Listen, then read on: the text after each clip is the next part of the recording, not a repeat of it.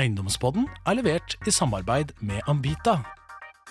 Ja vel, kjære lyttere, da vi tilbake. Eiendomspodden nummer 42. Glede å være tilbake i studio, og denne gang uten min faste gode makker, analysesjef Øyvind Dahl, men til gjengjeld hans høyre hånd, debutant i podcaststudio. Gleder meg til å ha en prat med deg og markedet, Karen Cecilie. Ja, nei, altså, alle eksamenene i Oslo ble jo avlyst, men jeg ble jo trukket til muntlig eksamen med selveste Jon Harry her i dag, så da det jo bare å stille. Så får vi jo håpe denne Trønderpoweren kan levere, og kanskje kan fortelle deg noe nytt som Øyvind ikke pleier å komme inn på. Ja, men dette gleder jeg meg virkelig til. Det ble noe ekstra om Trondheim i dag, da, siden du representerer den landsdelen. Ja, det mulig. Jeg har litt innsyn i hva som skjer oppe i Bartebyen. Litt i Bartebyen? Ja. Ja, men vi gleder oss. Nei, jeg håper nå i hvert fall at jeg kan bringe litt struktur til dagens episode. Tenkte egentlig vi skulle dra gjennom markedet i dag. Litt som vi gjør når vi presenterer for kunder. Vi snakker litt om makrobildet, tenkte jeg, Jon, og litt om hvordan det ser ut i finansieringsmarkedet. Så tar vi en tur innom transaksjonsmarkedet og litt på de ulike segmentene. Så ja, det var egentlig det. Det jo fart i markedet, Karen Cecilie.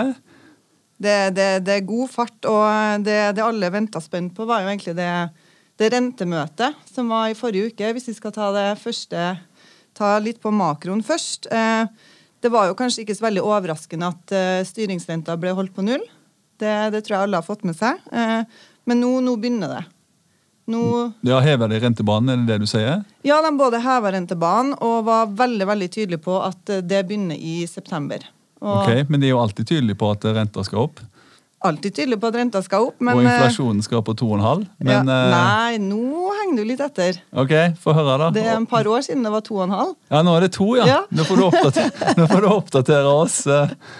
Neida, men sånn korte trekk i makrobildet, det jo gjerne det vi sier danner bakteppet for næringseiendom, og hvordan vi kan vente oss at markedet vårt går fremover. Det jo at lave renter har jo gjort at vi har hatt veldig fart i markedet. Lave renter jo selvfølgelig et tegn på at økonomien ikke har det helt bra. Nå begynner det å se lyst ut egentlig over hele linja. Norges Bank trekker frem at de forventer god BNP-vekst. Den har jo vært svak i det siste. Så nå begynner det å gå bra. Vi ser jo også i arbeidsmarkedet. Sysselsetting jo viktig for oss selvfølgelig å følge med på. Der faller arbeidsledigheten gang på gang, og vi ikke helt tilbake på nivået før pandemiutbruddet, men vi nærmer oss. Oljeprisen tikker oppover. Det jo gode penger for AS Norge, og ja, generelt så ser det bra ut egentlig i makrobildet. Så ja. Så rammevilkårene for et fortsatt godt eiendomsmarked til stede. Noen sier meg at vi hadde en veldig lav inflasjon i fjoråret. Eiendomsbesitterne var litt uheldige der. De fikk en veldig lav regulering, men forventningene til regulering i år vel vesentlig høyere. Ja, alle ble jo litt overrasket i november i fjor.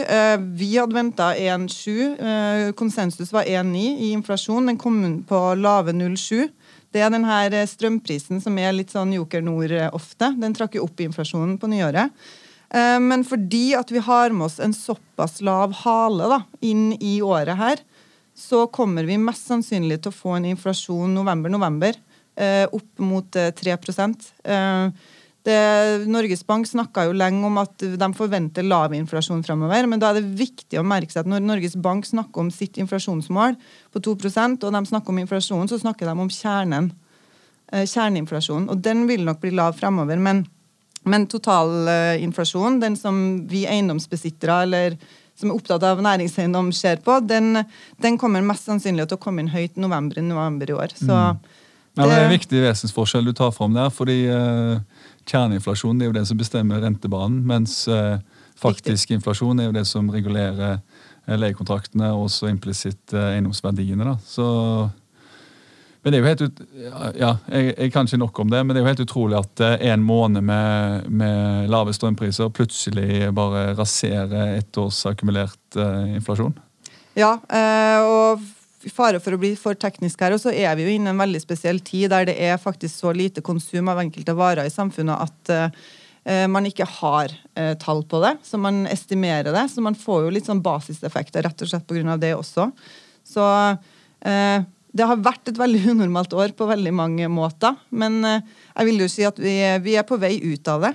Bakteppet lyst, ja, jeg tror alt ligger til rette for fortsatt god tid i næringseiendom hvis vi ser på makrobildet i hvert fall. Ja, og fundingen da, det jo veldig viktig for eiendomsmarkedet. Det jo en driver, både privat på bolig, men ikke minst på næring. Tilgang på kapital.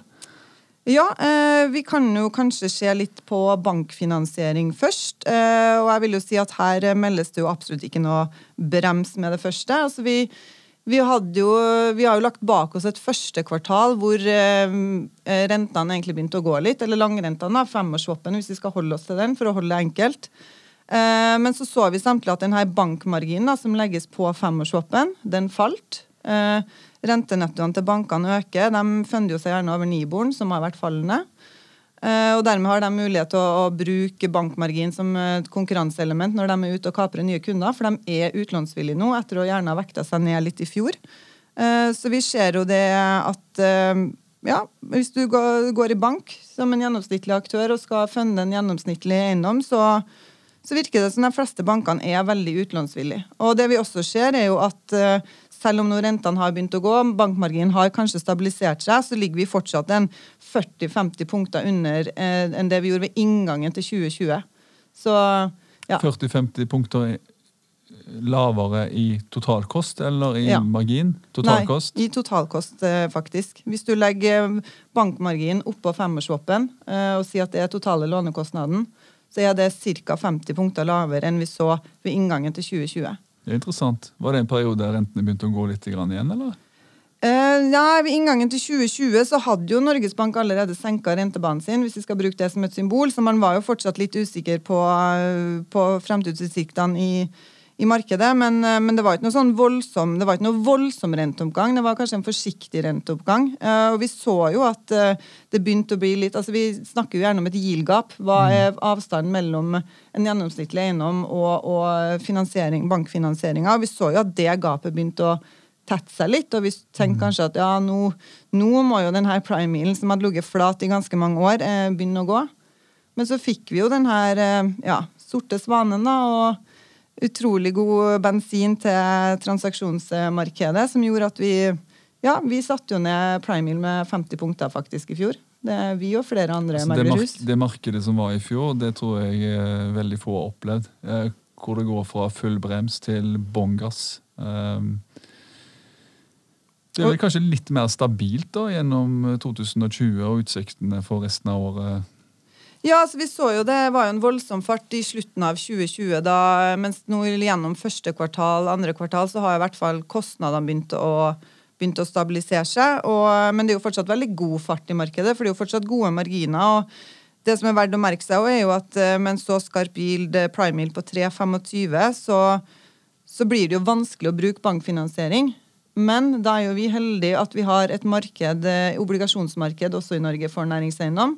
Det vil jeg jo si relativt ungt. Du skal ikke gå veldig mange år tilbake i tid, for det ikke var så veldig benyttet.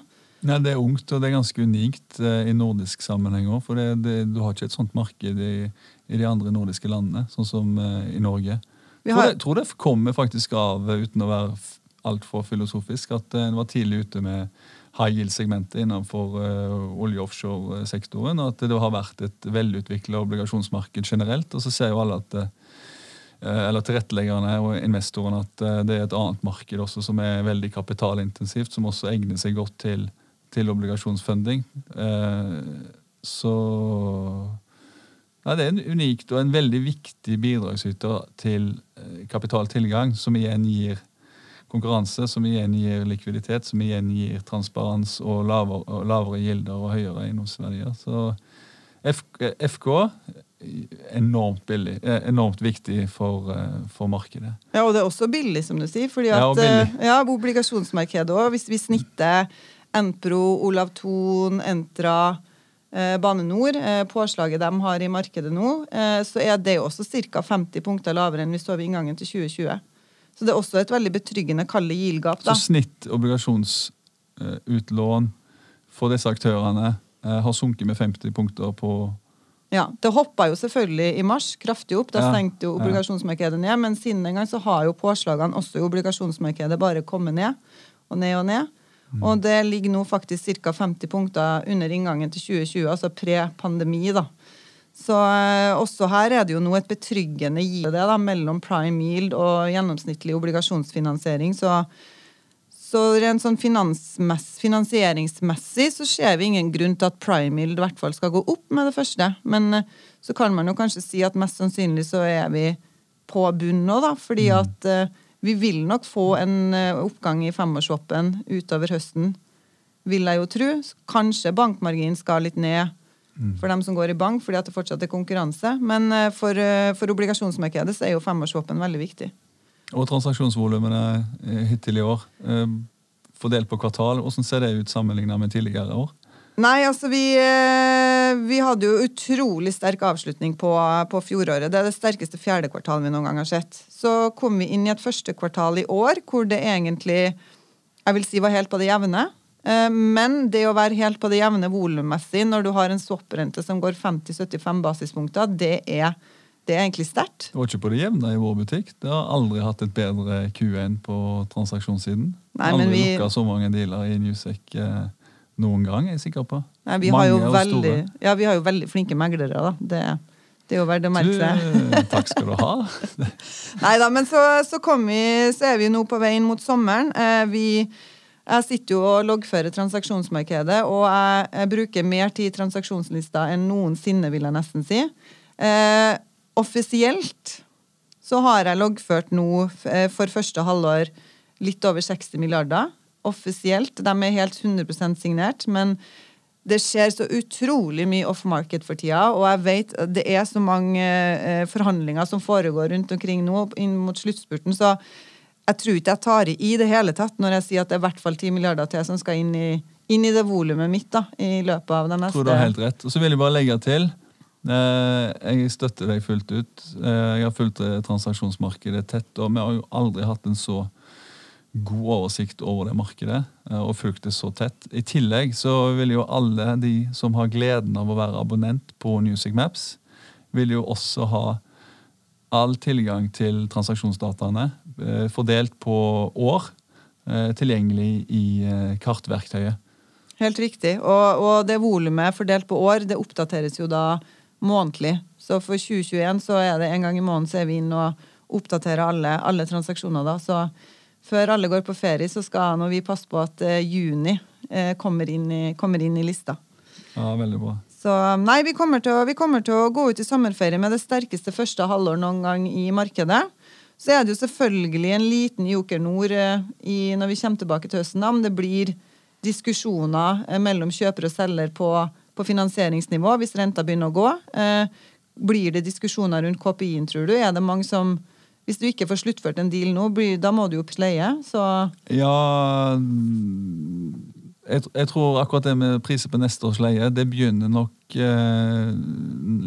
litt ut i september. Jeg begynner å tikke over der og slå over på, for da legger nok aktørene til et nytt estimat som de antar det blir. Det blir nok lagt et estimat i høyenden, sånn som du kommenterer på tidlig her nå, med god argumentasjon.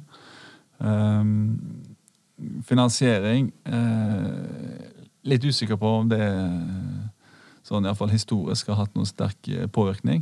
Tidligere så har vi ofte sett bud som har lagt en rentekorridor, der jeg gjør en avregning på kjøpesum, gitt at swappene endrer seg. Så det er fullt mulig å låse inn. Men akkurat nå, vi sitter i hvert fall ikke med noen budaksepter som har en sånn innlåsning på rentekorridor. Hvis det var den elementet du tenkte inn i budene. Ja, nei, jeg tenker bare at etter et veldig sterkt første halvår, så kan det være at man kanskje må forvente seg et tredje kvartal som blir litt roligere, bare fordi at man må kalibrere litt forventninger mellom kjøper og selger. Men så tror jeg at vi er sett for et Q4 som... Ja. Men Q3 er vel, som du sier, det er vel alltid rolige kvartal. Ja. Litt sånn sommer-hangover. Så, ja, litt sommer-hangover. Men det er jo fint med den bransjen vår, da. Det ferie, så det ferie, og så det rolig tilbake, og så det båndspiker, og så det ferie igjen. Men får du ferie nå som de utenlandske aktørene på vei tilbake inn i det norske markedet? Nei, vi må innrømme, vi var litt overrasket når vi var ute med en veldig, veldig stor logistikkeiendom for nylig. Fikk veldig mange bud. Jeg tror vi kommenterte dette på forrige sending også, men igjen verdt å merke seg, altså mange utlendinger er på banen, og de har jo en litt annen syklus enn oss nordmenn. De jobber gjerne litt lenger ut i juli, og så har de litt ferie fra midten av juli og utover. Så da jo advokatene, de henger seg jo på, mens meglerne, de prøver jo febrilsk å dytte inn noen feriedager da, når det både varmt og sol her oppe hos oss. Ja. Nei, men det gått tilbake i hvert fall. De hjelper jo veldig på likviditeten. Jeg synes det var stille en periode, altså. Selvfølgelig, det kommer litt an på objekt og produkt. Det jo en relativ konkurranse mot de andre kapitalmarkedene. Både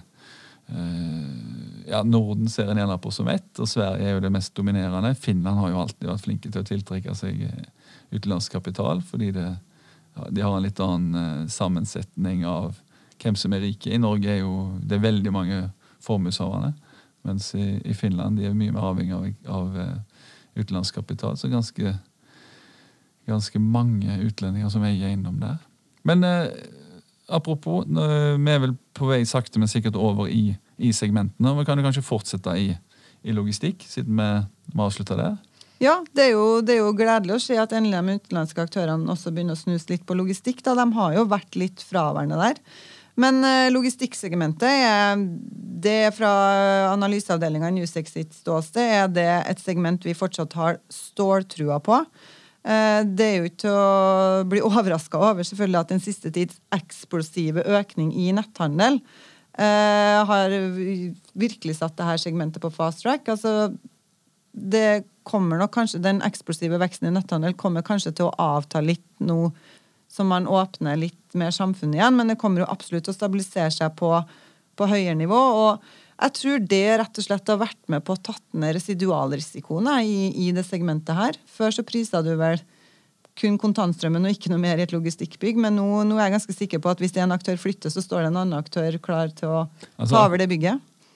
Det det desidert hotteste segmentet som du kan finne. Du har ingen sånn diskusjon rundt hva skjer med fremtidens arealbehov, sånn som vi har på kontor. Det egentlig ingen med rette har noe fasitsvar. Men logistikk, altså, du kan selge hva som helst. Altså, alt salgbart. Ja. Og det jo litt sånn tegn på at kanskje ting litt overpriset, eller etterspørselen vesentlig høyere enn tilbudet, når disse spreddene på gode produkter, de går veldig inn da. Det ikke noe særlig påslag om kontrakten lang, eller kontrakten kort. Nei, sånn som det før så var det jo enormt påslag. Men det ser vi i alle markeder. Når risiko eller investors appetitt stiger, så skal man bare ha det, og da går gilden inn på det som dårlig. Så noen som sitter og hører på, som vurderer et eller annet logistikk, som de mener kanskje ikke var salgbart, så jeg lover deg, det så salgbart at du får bud på dagen. Vi ser jo det faktisk at den yield-kompresjonen som har vært i logistikksegmentet i det siste, hvis vi ser relativ yield-kompresjon for eksempel mellom prime yield og logistikk da, så har det falt like skarpt siden 2014 og frem til i dag, og også normalsegmentet innenfor logistikk begynner jo nå å ha en såpass kraftig yield-kompresjon at det på nivå med prime yield. Men jeg vil bare påpeke at for å få de virkelig skarpeste yieldene innenfor logistikk, så det fortsatt 4 bokser der du må tikke av alle sammen. Du må ha en lang kontrakt, du må ha en solid leietager, og du må selvfølgelig ha et relativt moderne bygg med god takhøyde, men det aller viktigste her vel egentlig beliggenhet. Du får ikke like skarp prising hvis du ikke ligger på hovedfartsårene inn til Oslo. Jeg enig med deg, men poenget at spreddene har gått inn. Så det som var skrot, det har blitt fullt salgbar på 5-tallet yield. Men den her netthandelbølgen, da, har du kastet deg på den? Har du endret noen handelsvaner det siste året, eller? Altså, mine handelsvarer jo stort sett bleier, melk og brød. Nei, noe nytt? Nei. Kona har jo byttet ut den gamle, lille, grønne, søte postkassen med en sånn svært beist som står ute i gata der. Det er vel det. Ja, det blir en del mer netthandel. Ellers så det jo kolonialt som fungerer i vår heim. Men det kommer jo, det stadig noen sånne pakker på bordet der som ja, du må ikke ta det opp en gang.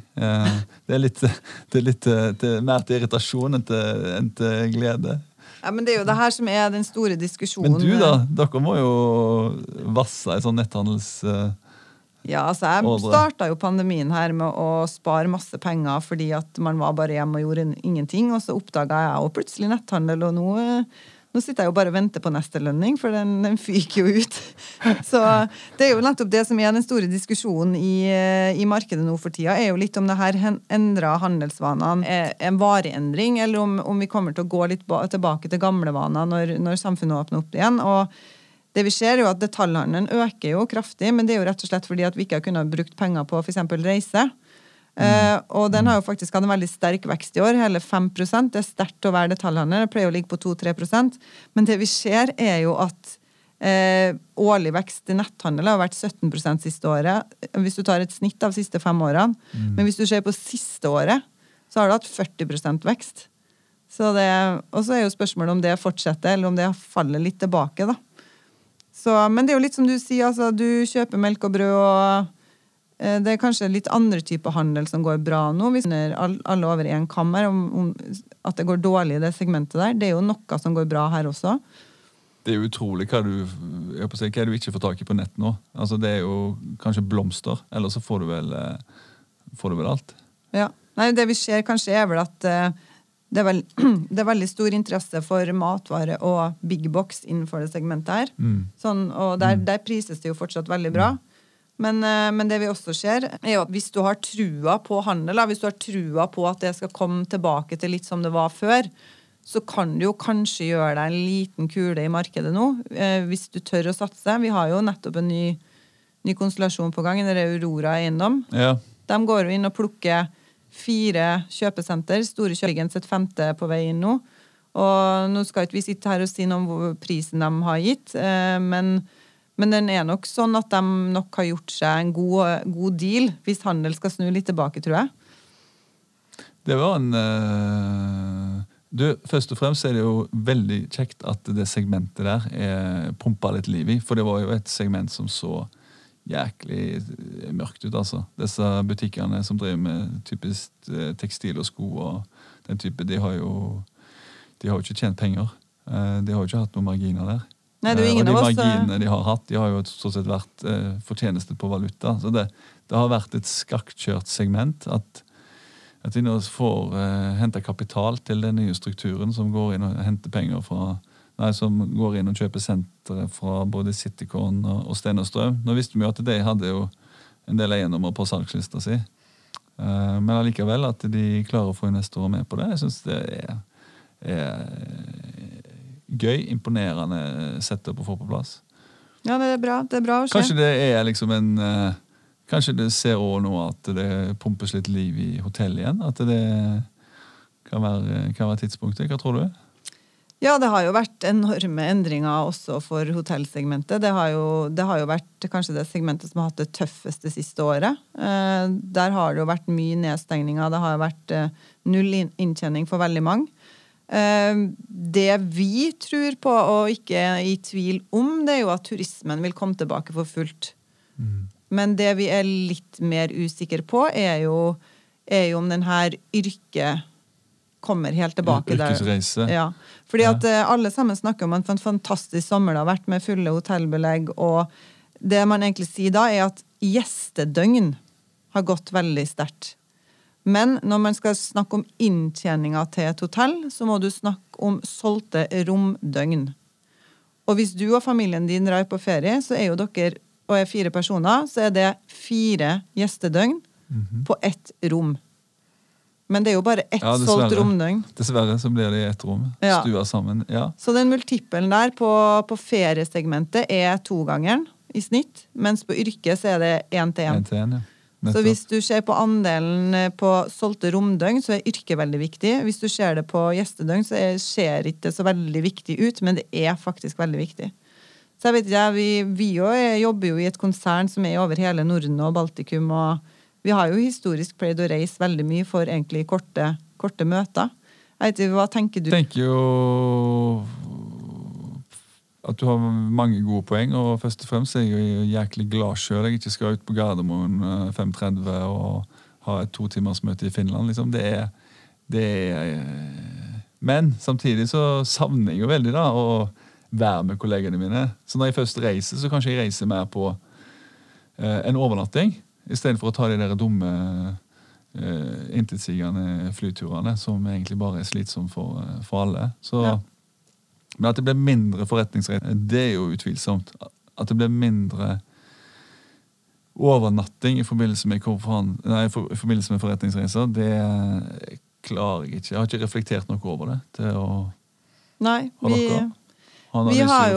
vi har jo Norges beste hotellanalytiker selvfølgelig på vårt team. Han hadde en veldig god artikkel ut i Kapital nettopp, som jeg anbefaler å lese for dem som er spesielt interessert i hotell. Men det vi egentlig spår er jo at hotell kommer tilbake.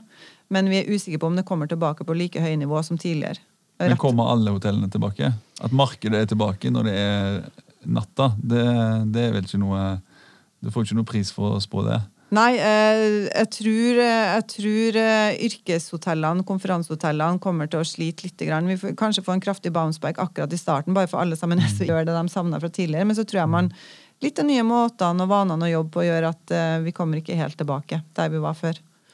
Det er vel egentlig det vi tenker da. Men turisme kommer, og jeg tror veldig mange har fått øynene opp for litt av destinasjonshotellene som var litt bortgjemt borti Kalle Gokk, som litt flere har oppdaget nå, som ikke var så synlige før, og de har nok blitt enda mer synlige og vil få en veldig positiv effekt da.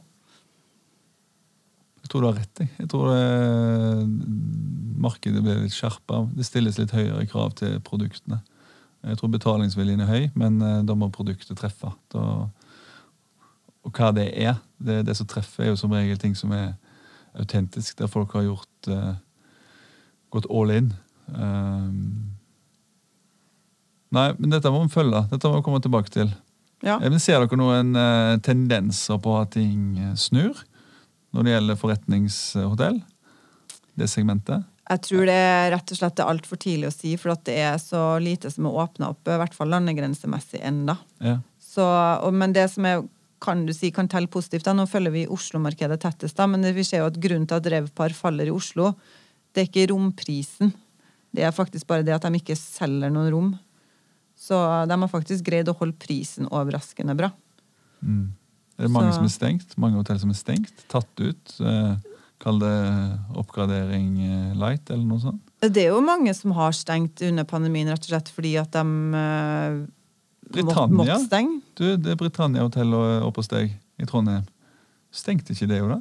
Det er stengt, men det var jo under oppgradering allerede før pandemien, og jeg må si, uten å være bare helt objektivt sett, så må jeg jo si at det var jo ikke mulig å feire mamma 60 år i utlandet i høst, så vi tok en liten staycation oppe i Trondheim, og det var meget pent, det hotellet der, så det kan jeg anbefale. Og så har de fortsatt den samme gamle mannen som står utenfor og ønsker velkommen i hatt og frakk. Koselikt. Trondheim, altså, det. Koselikt. På kontormarkedet da, Karen Cecilie, det er kanskje ikke like entydig, like lett å spå. Altså, blir det behov for mer areal eller mindre areal? Har du bestemt deg?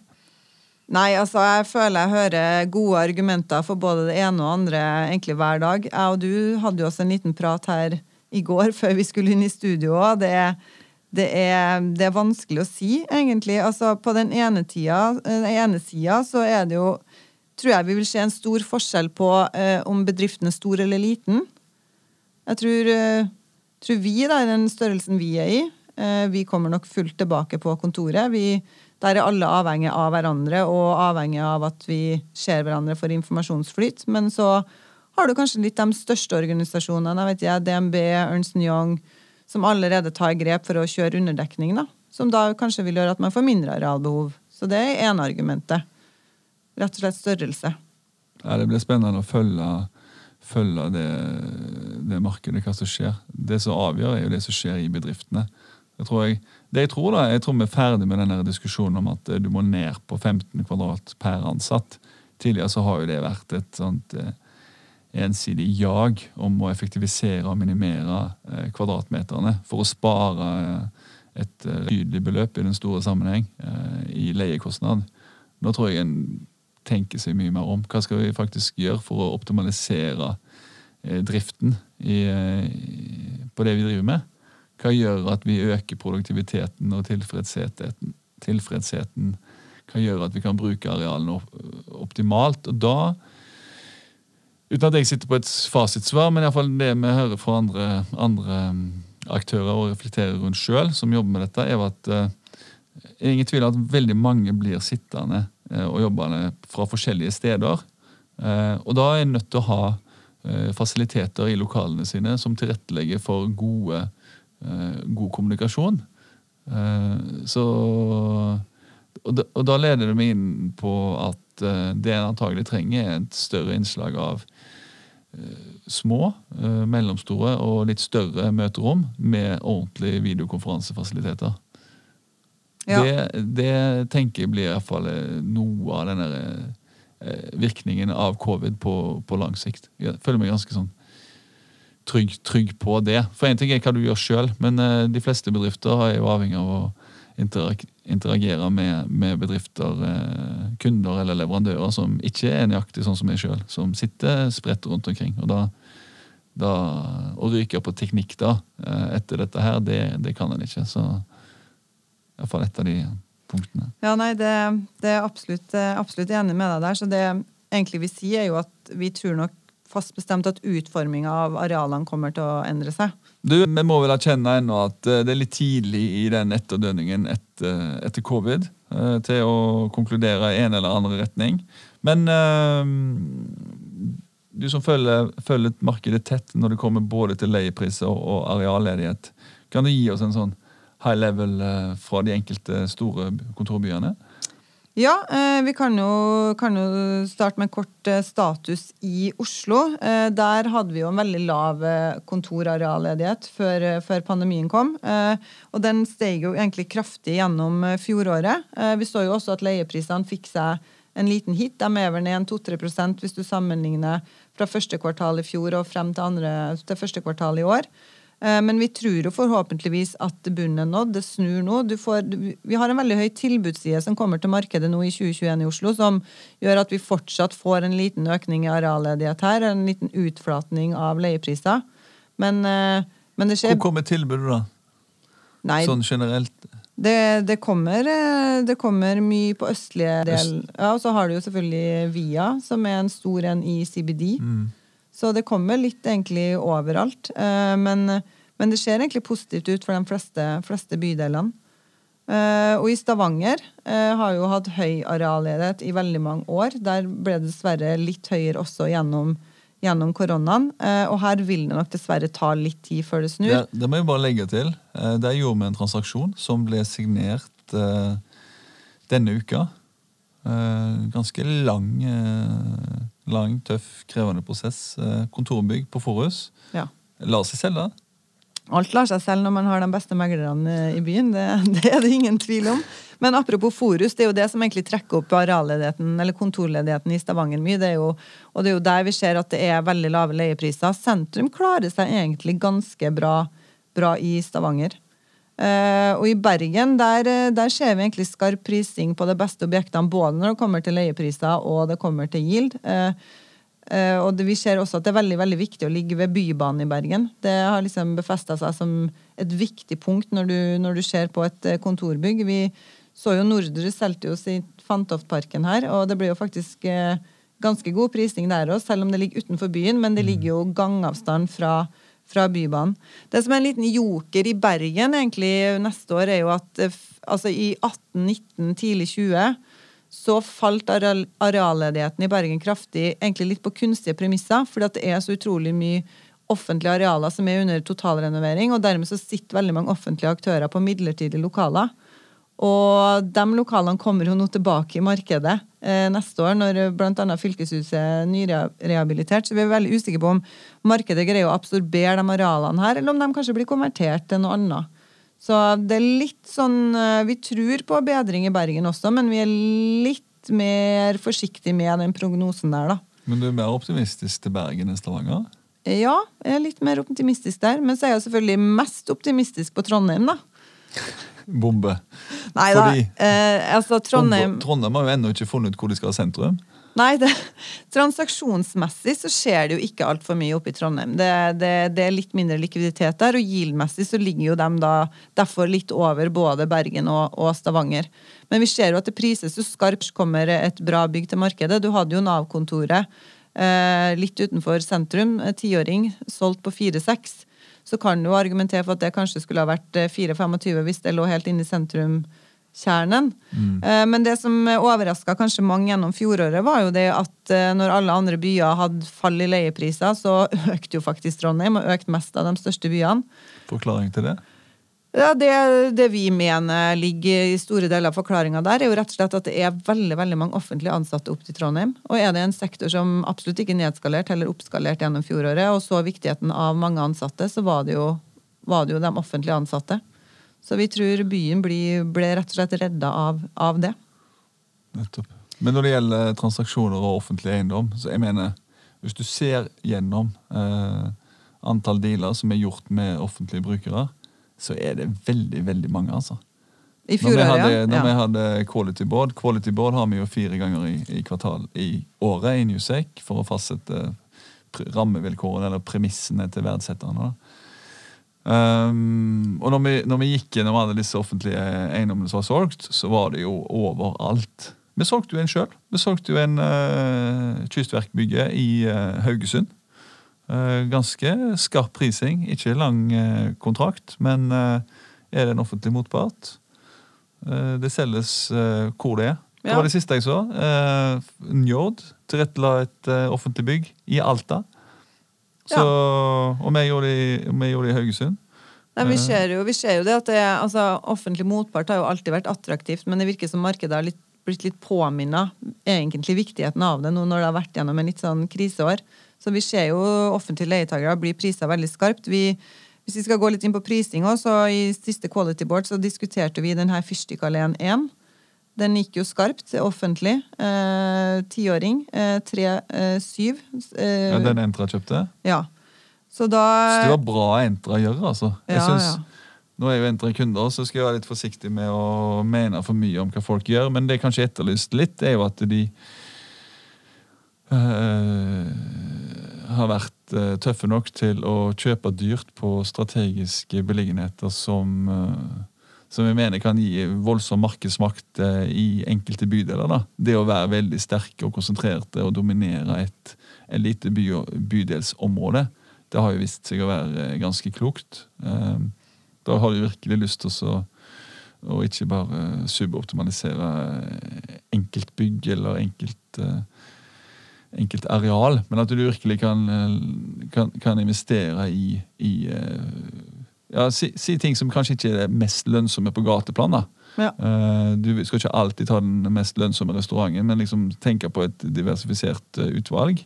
At flere tenker sånn, at Entra gjorde det. Jeg vet at Entra har en svær utviklingsportefølje som de kan realisere til ganske bra yield on cost, så egentlig er fornuftig å gjøre, men det å konsolidere og bygge opp konsentrasjoner av porteføljer med eiendom som gir de lokal markedsmakt, tror jeg er en virkelig verdiskaper. Og det ser jeg de har gjort. Så jeg sier ikke at de har hørt på meg, men jeg liker i hvert fall det de har gjort, og jeg tror det er riktig. Et eksempel på en annen som har gjort det med suksess, det er Tvenge på Skøyen. Styrer markedet ganske godt der, altså. Ja. Og da kan jeg jo bare kjapt skyte inn en liten parallell mellom nå Helsfyr og Skøyen, for hvis den observante lytter vil jo merke seg, hvis den går og titter på yield-tabell som ligger på vår hjemmeside, så har jo vi like skarp yield-guiding nå på Helsfyr som vi har på Skøyen. Og det stemmer vel ikke? Mange kan jo synes det virker litt merkelig, men det som Helsfyr har, som Skøyen ikke får, foreløpig i hvert fall, en 10-åring med en statlig motpart.